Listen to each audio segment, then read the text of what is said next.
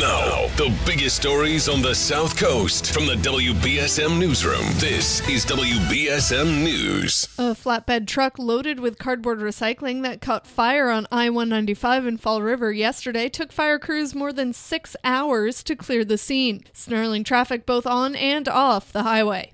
Deputy Fire Chief Roger St. Martin said crews were called out at 10:35 Thursday morning to I-195 westbound after an 18-wheeler flatbed with 12-foot-high pallets of compressed cardboard bundles for recycling caught fire. The cause is unknown, but St. Martin said it could have been an errant cigarette thrown from a car. He said firefighters had to open the bundles and pull each one apart to make sure the blaze was fully extinguished. No one was injured in the incident. In total, 5 engines, the chief's truck, and a water tanker from Tiverton responded to the scene, with 3 overtime crews assisting. Foam was also used in the effort, St. Martin said, which took 6.5 hours. The last unit cleared the scene at around 5:10 p.m.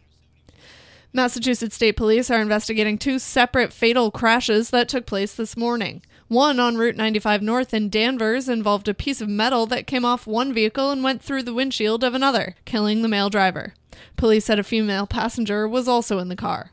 Then a fatal rollover crash took place on Route 6 westbound in Sandwich.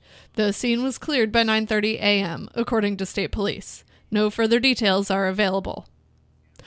All eligible students in the Amherst Regional School District will be required to get a coronavirus vaccine that has full federal approval by December 1st to continue attending classes.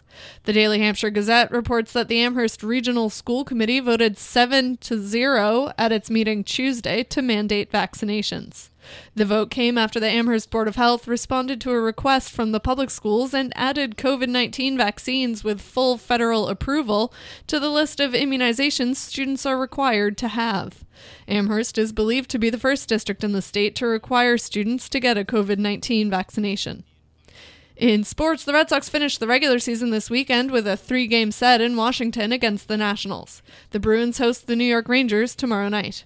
Meanwhile, Tom Brady will play his first NFL game at Gillette Stadium in a uniform other than the New England Patriots on Sunday night.